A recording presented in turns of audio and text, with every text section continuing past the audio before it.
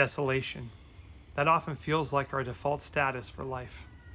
Whether we're picking up the pieces from war, from financial trouble, a broken marriage, words we said in anger, whether it's on that global or macro level, or whether it's in our homes, or just down in the recesses of our heart, we know that sin can leave us feeling so empty.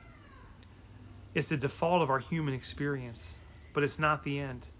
In fact, as we traveled through this strange season of Lent in 2020, I think we need to know now, maybe more than ever before, that death and darkness and pain and loss and fears, all those markers of desolation, we need to know now more than ever, they will not have the final word.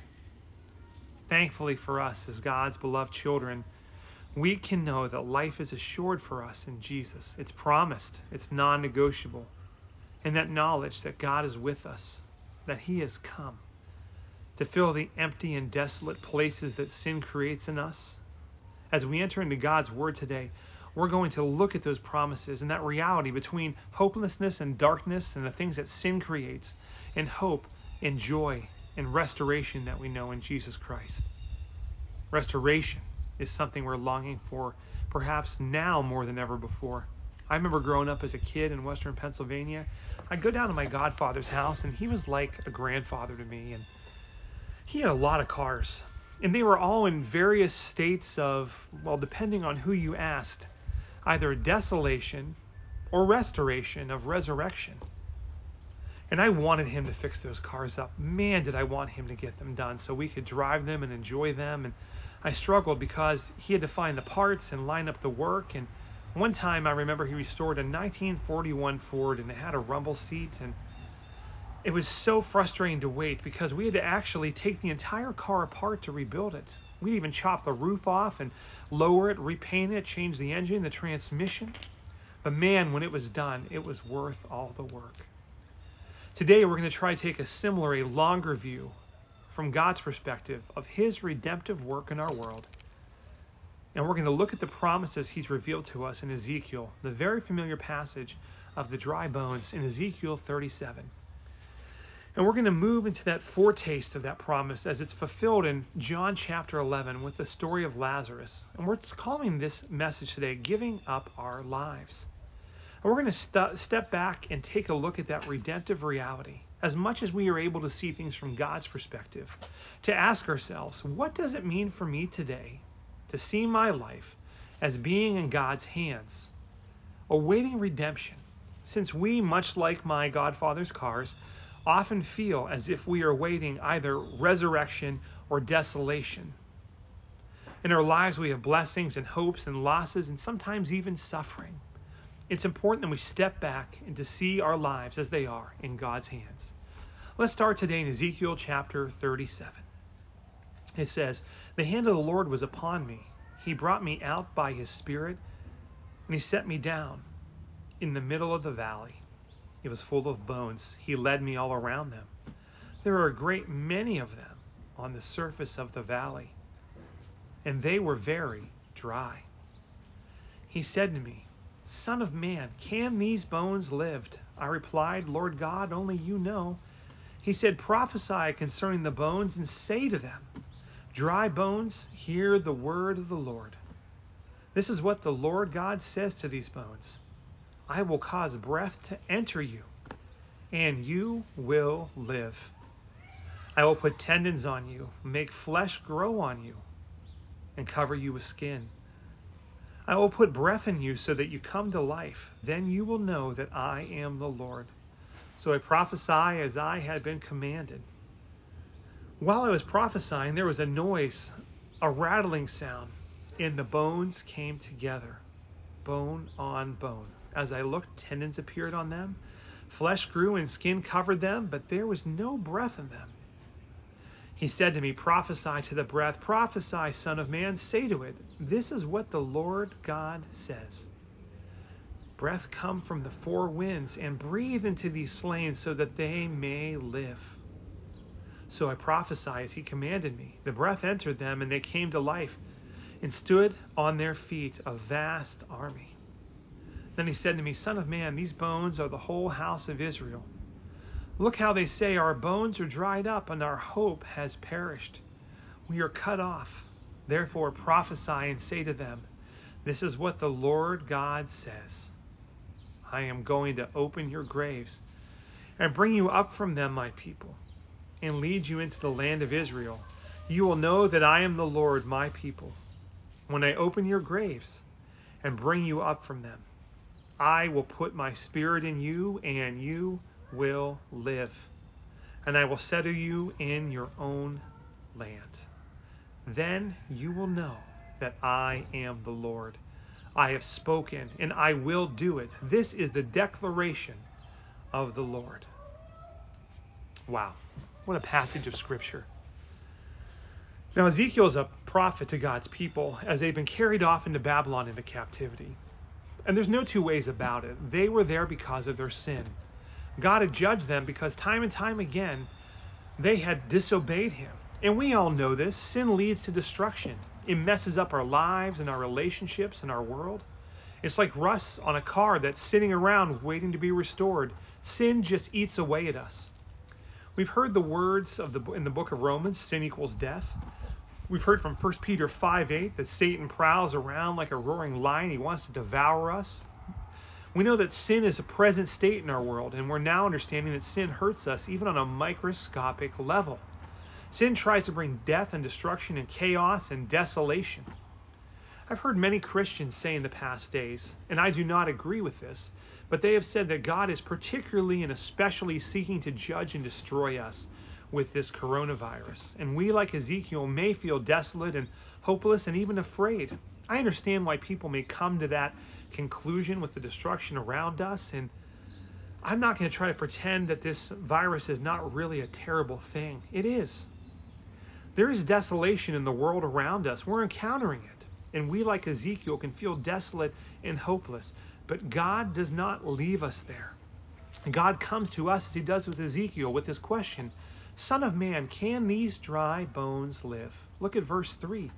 Ezekiel gives the response we may want to give when things happen in our world like we're experiencing now. God, only you know. I think that's an honest, even heartfelt answer. Can there be goodness? Can there be hope in the face of such a desolation? But here in this valley of dry bones, teeming with rotted destruction, there seems to be no life and just sin and darkness everywhere. And we're not going to look at something like that and say, well, that's not too bad. We can see that just as we can see the world around us, and we can wonder, how can we have hope? In times like Ezekiel experienced, in times like we know today, it's okay for us to say, God, only you know what's happening. Our first point today, God is our one and only hope for life, for restoration, now and forever, for hope, for redemption. It all comes from God. He's the source of life, physical life, spiritual life, eternal, supernatural life. It all comes from one source. And it becomes apparent to us, not just in the bright and bustling and easy moments of our lives. That source, that one and only source of life, is best seen against the desolation and the darkness of the valley of dry bones. Perhaps you're like me looking at the world around you and you worry. You wonder, just as many are worried, what is going to happen next with the economy, with nations? Will I ever have rest? Ezekiel and his people, they felt trapped, they felt afraid as they came face to face with such realities in their world, and yet God is there as the source for life and hope and redemption. And that life comes when the promises of God are spoken to God's people. That's what Ezekiel is called to do. That's what God tells him to do. He says, prophesy to the bones. Tell them God's promises, God's greatness, his power, that he can make his people new. He can bring promises of life and wholeness and healing. The breath of God, God's spirit that brings creation to the physical universe, raises the dead to life, the dry and the broken back to resurrection, from death to hope. A new life, a new army that's been lifted up from the brokenness and the desolation, from nothingness into life, into hope, into purpose, to be God's people, chosen and restored from what sin has done. That's the promises we see as God brings life from where death once reigned. That's what Ezekiel sees. Suddenly what is hopeless and dark is bright and gleaming and filled with hope. In verse 14:1, he says, I will put my spirit in you, and you will live. I will settle you in your own land, that you will know. that I am the Lord. I have spoken. I will do it. Think about that promise, what God says. He will do it. There's no chance of failure. There's no hopelessness. He says, I will put my spirit in you, and you will live forever. I will provide for you all that I have promised. I have spoken, God says. I will do it. Think about it this way, our next point. This redeemed life in Christ, it brings sure transformation. There is no question, nothing to chance with a sovereign God. He will change our lives, and he will call us deeper into him. He cannot be stopped. No earthly force or death, nothing can separate us from the love of God. Two things we find are promised here. First, we are promised spiritual oneness with God. He says, I will put my spirit in you. And that's certainly true. We know God's Spirit is the sign and seal of our new life in him, given to us the power to see beyond desolation, to have lives and eyes of faith, as Ezekiel was told to do. We have that. And next, we're promised a new mind. We see this, of course, in passages like Romans 12, 1 and 2. But even here, God reminds Ezekiel as a prophet. He's wondering, and he says, God, only you know. But repeatedly, verses 6, 13, 14, God declares again and again, he says, I am the Lord over sin, death, darkness, coronavirus, broken marriages, fear, loss, loneliness, all the things that we think that are going to be taken from us. God says to those things, to all that sin and darkness, I will transform, I will bring new life, I will bring power, I will change things. You will not have the last word. And as we see that, our perspectives are changed as those dry bones come to life. Like Ezekiel, that's the question for all of us today. Do we believe that God is our only hope for new life? And even now, with what we face today, that all the promises, all that he promises, that his Spirit is with us, that he will renew our minds, that he has brought us up from the grave, the desolation of sin, of death, of darkness, that all of his promises are certain. In John 11, Jesus goes, and his friend Lazarus, he's sick and he's dying, and yet Jesus waits 2 days. In verse 11:4, Jesus tells his disciples that Lazarus' sickness will result in God's glory. Now that seems strange. Is God saying here that he uses difficult times, dark times, even where death and darkness seems to be all around, the byproducts of those sin, that God uses those byproducts to shape us and even save us, to open our hearts and minds? He is. He says that process, he brings life from death. He actually changes the focus of all things, the focus that necessarily has to shift to him, the one and only source of life and of resurrection power, physical, emotional, spiritual, eternal life. He shifts it to him.